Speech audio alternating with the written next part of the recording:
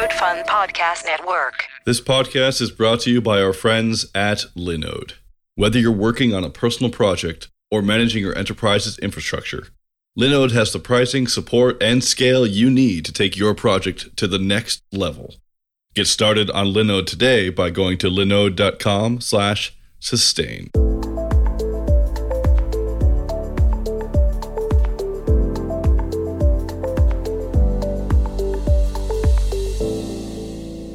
Hello, and welcome to Sustain, the podcast where we talk about sustaining open source in the long haul. Who are we? Where have we come from? Where are we going? Today we have me, hello, and Justin on the call. Hello, everyone. And then we also have two wonderful guests today, Megan Bird-Sanicki. Hi, everybody. Hello. And Dwayne O'Brien. Hi, it's great to finally be on the show. So this is a continuation of our mini COVID-19 coverage series.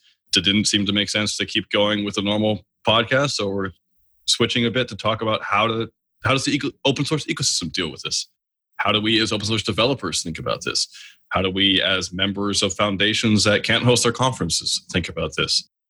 I invited on Megan and Dwayne, or we did rather, because they've been really instrumental in something which we've mentioned before on this show, FOSS responders.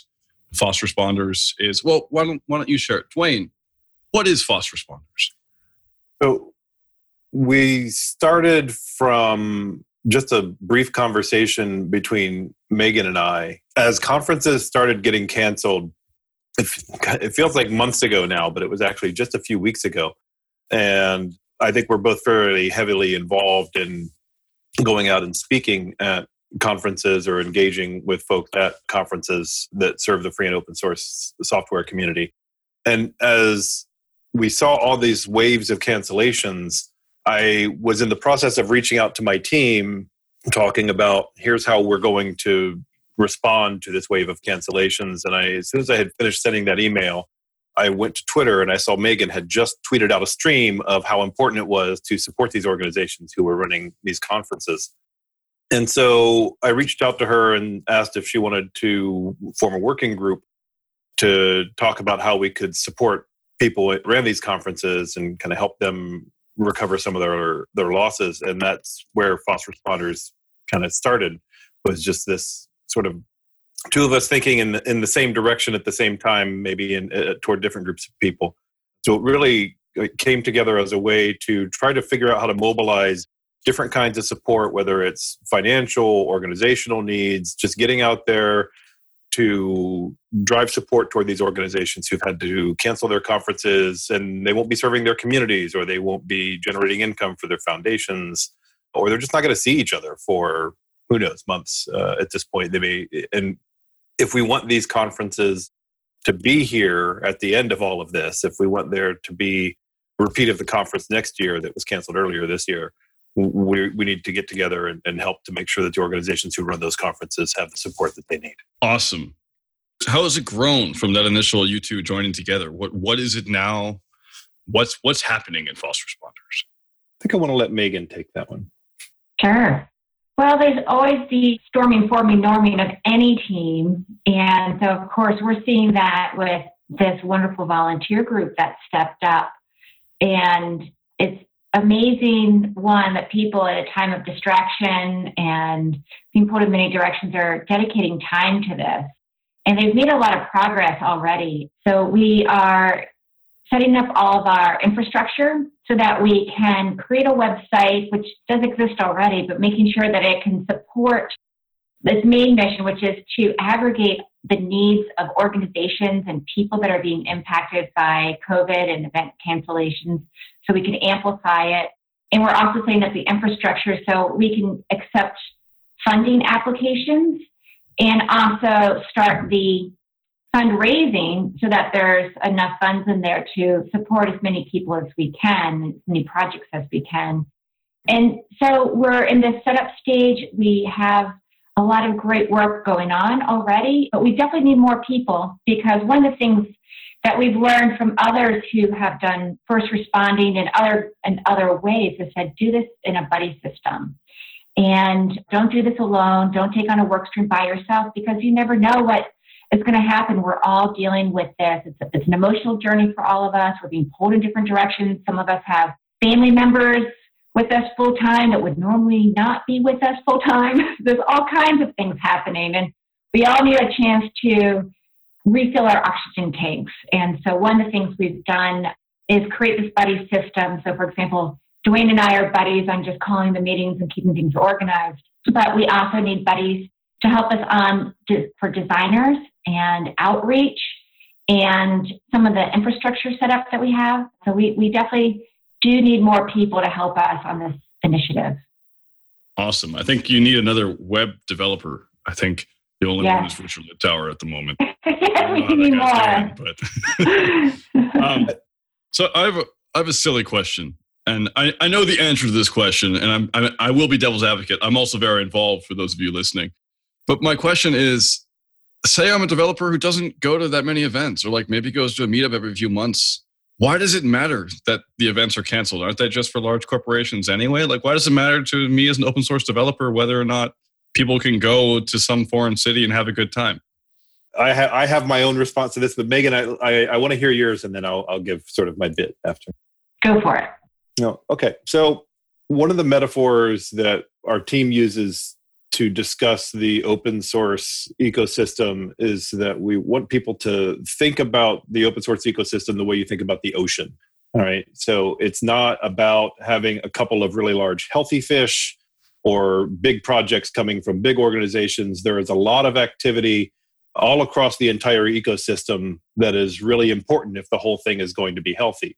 And that, can start as far back as making sure that we're not polluting the ecosystem with projects and with code that it doesn't need or that isn't helpful. In that ecosystem, you need places where the community congregates to work together. And the conferences and events, whether they're 25,000 person events or 200 person events or 25 person meetups, these are the reefs of the open source ecosystem. This is where different groups come together and they learn from each other. They do work that benefits each other. This is where everything happens. And so if you're a developer who uses open source every day and don't think that these events are important, there are all kinds of activities that happen at these events that support your projects, that support your language ecosystem, that support the things that you use every day, that really, really derive a lot of benefit from these conferences. And that can just be as simple as driving adoption for the project and helping to onboard new contributors. Some projects get together and have their developer meetups at conferences and drop releases and ship. And the evangelism that happens at these conferences is the thing that allows people to take that technology back into their own companies, into their own workspaces, into their own contexts, and use it effectively. And so this is akin, to my mind, to a coral bleaching event, right, across the open source conference ecosystem.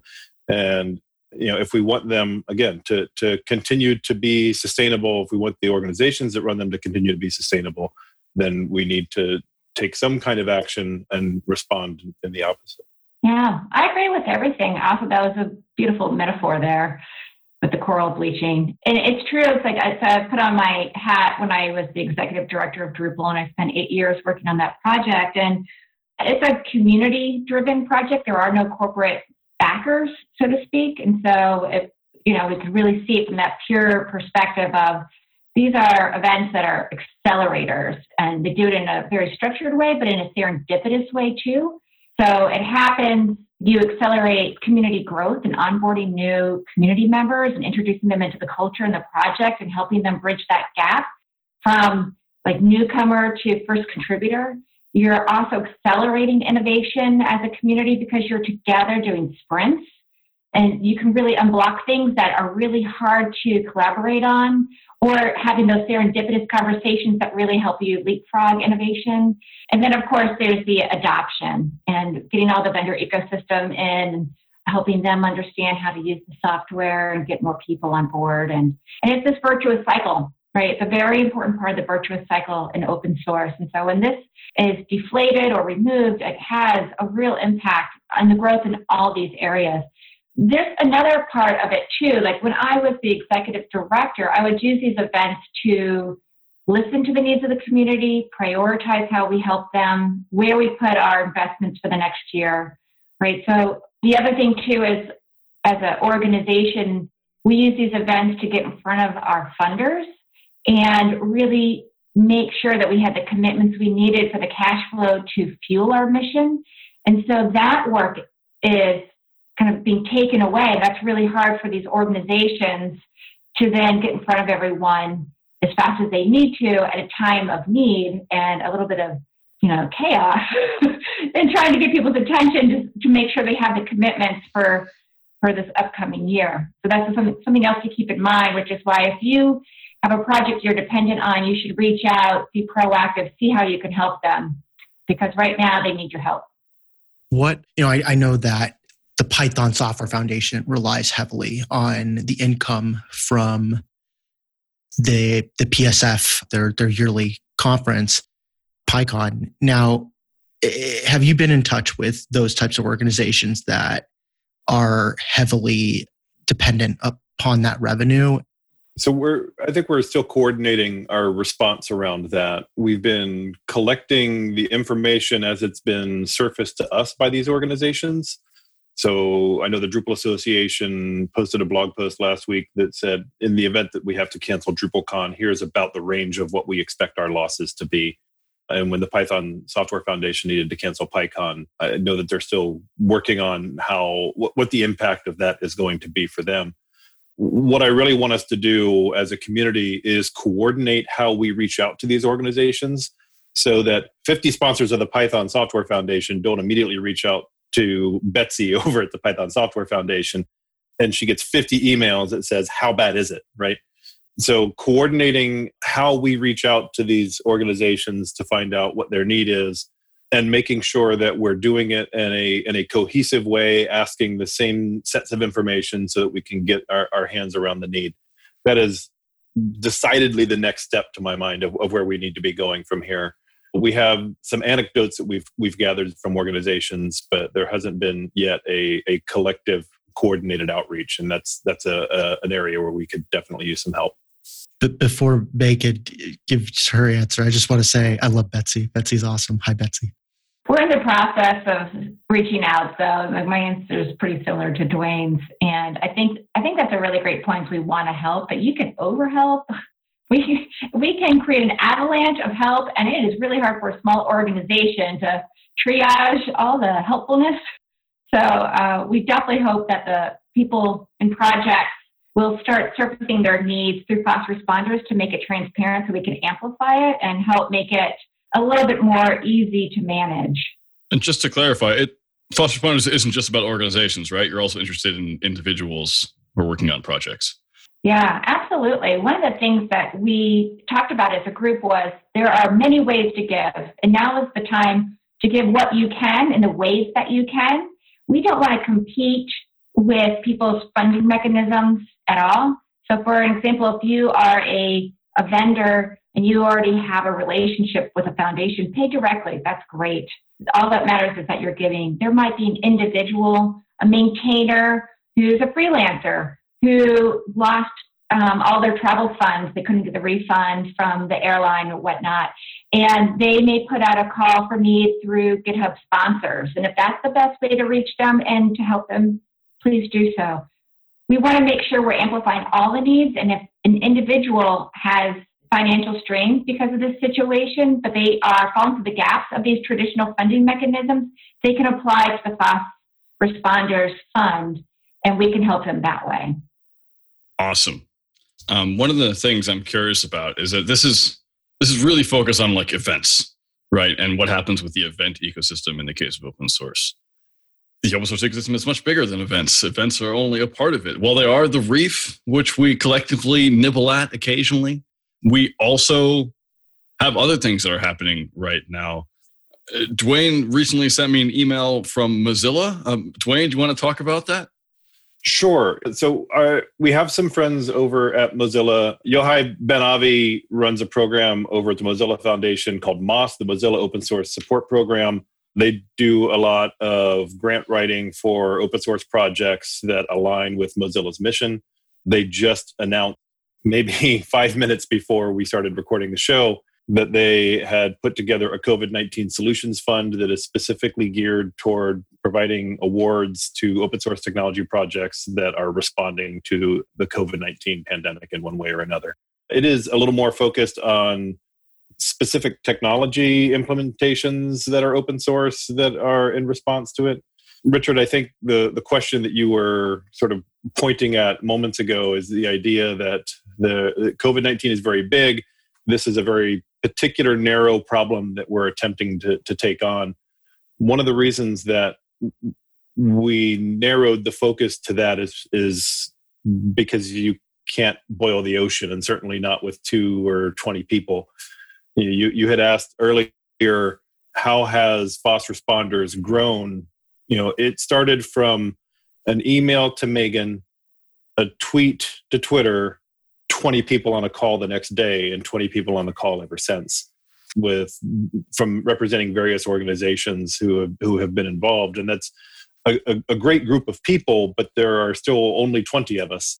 And trying to coordinate a cohesive response to the entire problem of COVID-19 with 20 people, even if I have buddies who are on the call here to help, it's just not realistic. So by setting a very tight scope for this is the problem that we're going to take on, it can help us make decisions about how to handle requests that come in that really need help, but we're not the people to help. And what we want to do for those folks is aggregate other resources for them so that they know where to go to get the kind of help they need. So by way of example, if one of the open source ventilator projects came to FOSS responders and say, hey, we're working on this project, we think this is a really good idea and we need some help, it's not in scope for the FOSS responders project that we're working on, but sending them to the COVID-19 Solutions Fund to see if they could get help. We want to have access to that information so we could send people where they can get help.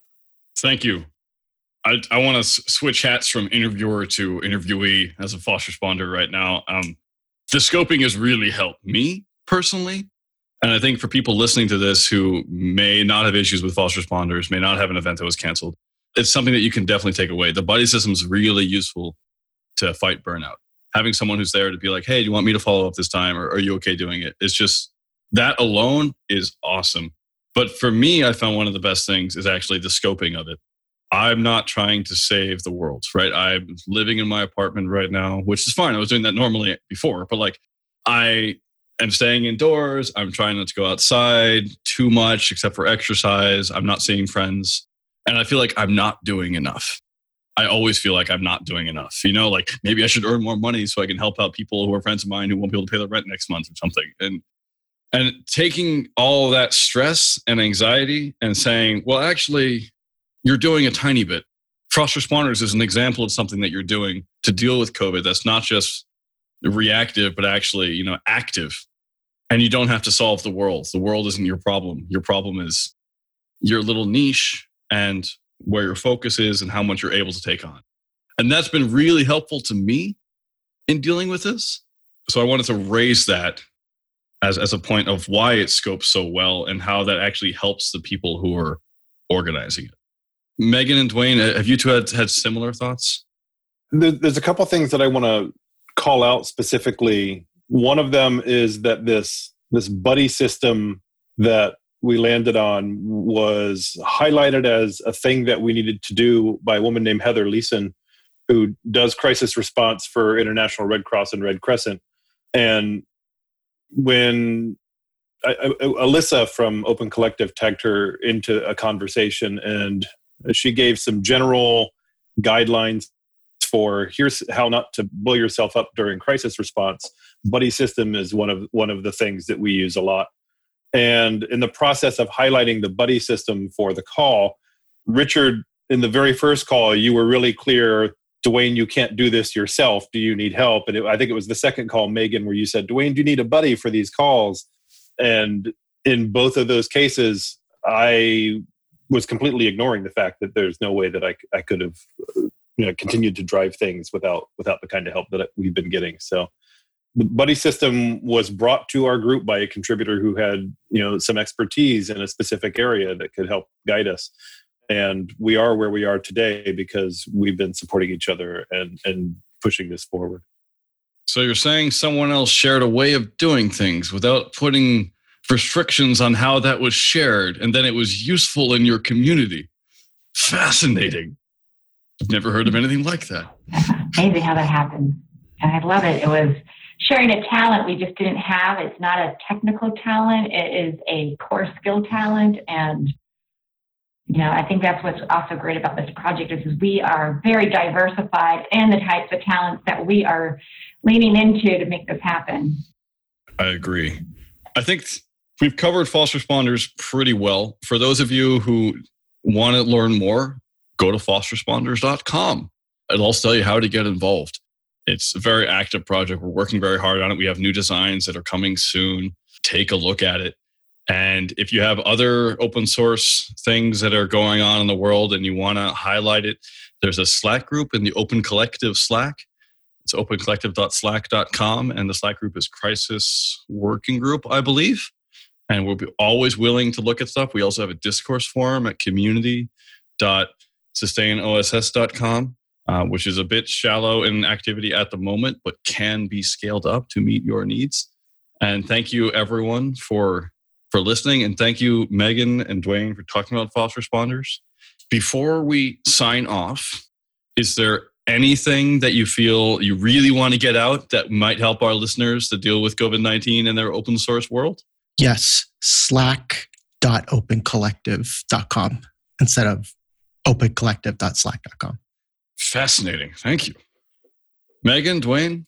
I would just say, I think the biggest learning is just check your oxygen tank.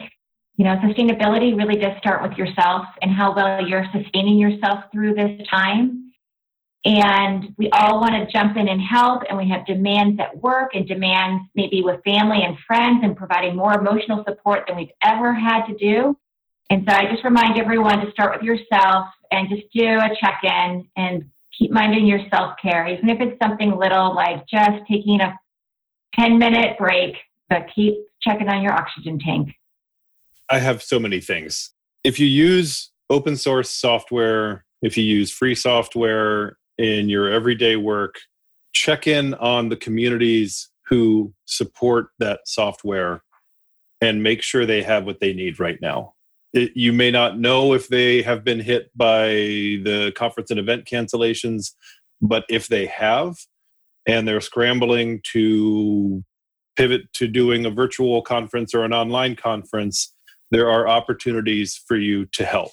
If they have maintainers who are losing income because people are starting to get judicious about where they're doing their giving, you have an opportunity to help.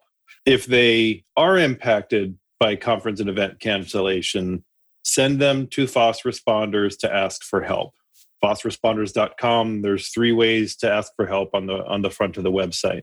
If you sponsor events or conferences that have been canceled, and those conferences support the free and open source software ecosystem, check in and see that they have what they need. You have an opportunity to help. Send them to FOSS Responders and have them ask for help.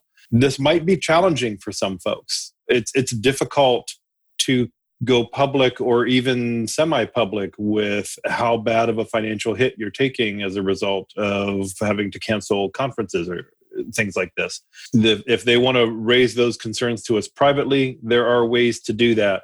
But I've been thinking about this like going to the doctor. I think a lot of the event organizers around this have taken some kind of hurt, but don't want to show the doctor where it hurt or how bad it is, right? We cannot come together to support the community this way and to help make sure that these conferences and events are sustainable if we don't know how bad the problem is. So everybody that asks for help helps us turn around and go back to the people from whom we want to raise funds and say, here's how big the need is, and here's what kind of funds we need to mobilize. So check in on the conferences that you attend, check in on the conferences that you sponsor, check on projects that you use, see how they're doing, and if they're taking the kind of hit that FOSS Responders can help them with, send them our way, and let's see how much good we can do.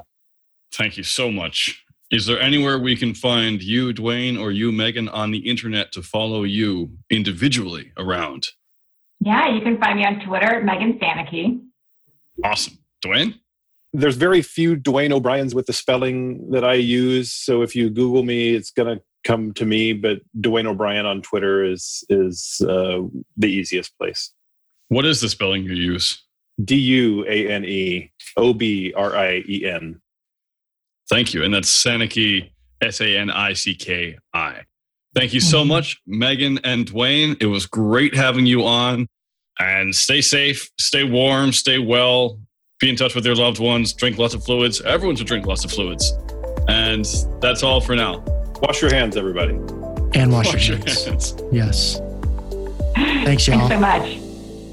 This podcast is brought to you by our friends at Linode. With 11 data centers worldwide, including their newest data center in Sydney, Australia, with enterprise-grade hardware, S3-compatible storage options, and their next-generation network, Linode delivers the performance you expect at a price that you don't. Get started on Linode today by going to linode.com/sustain.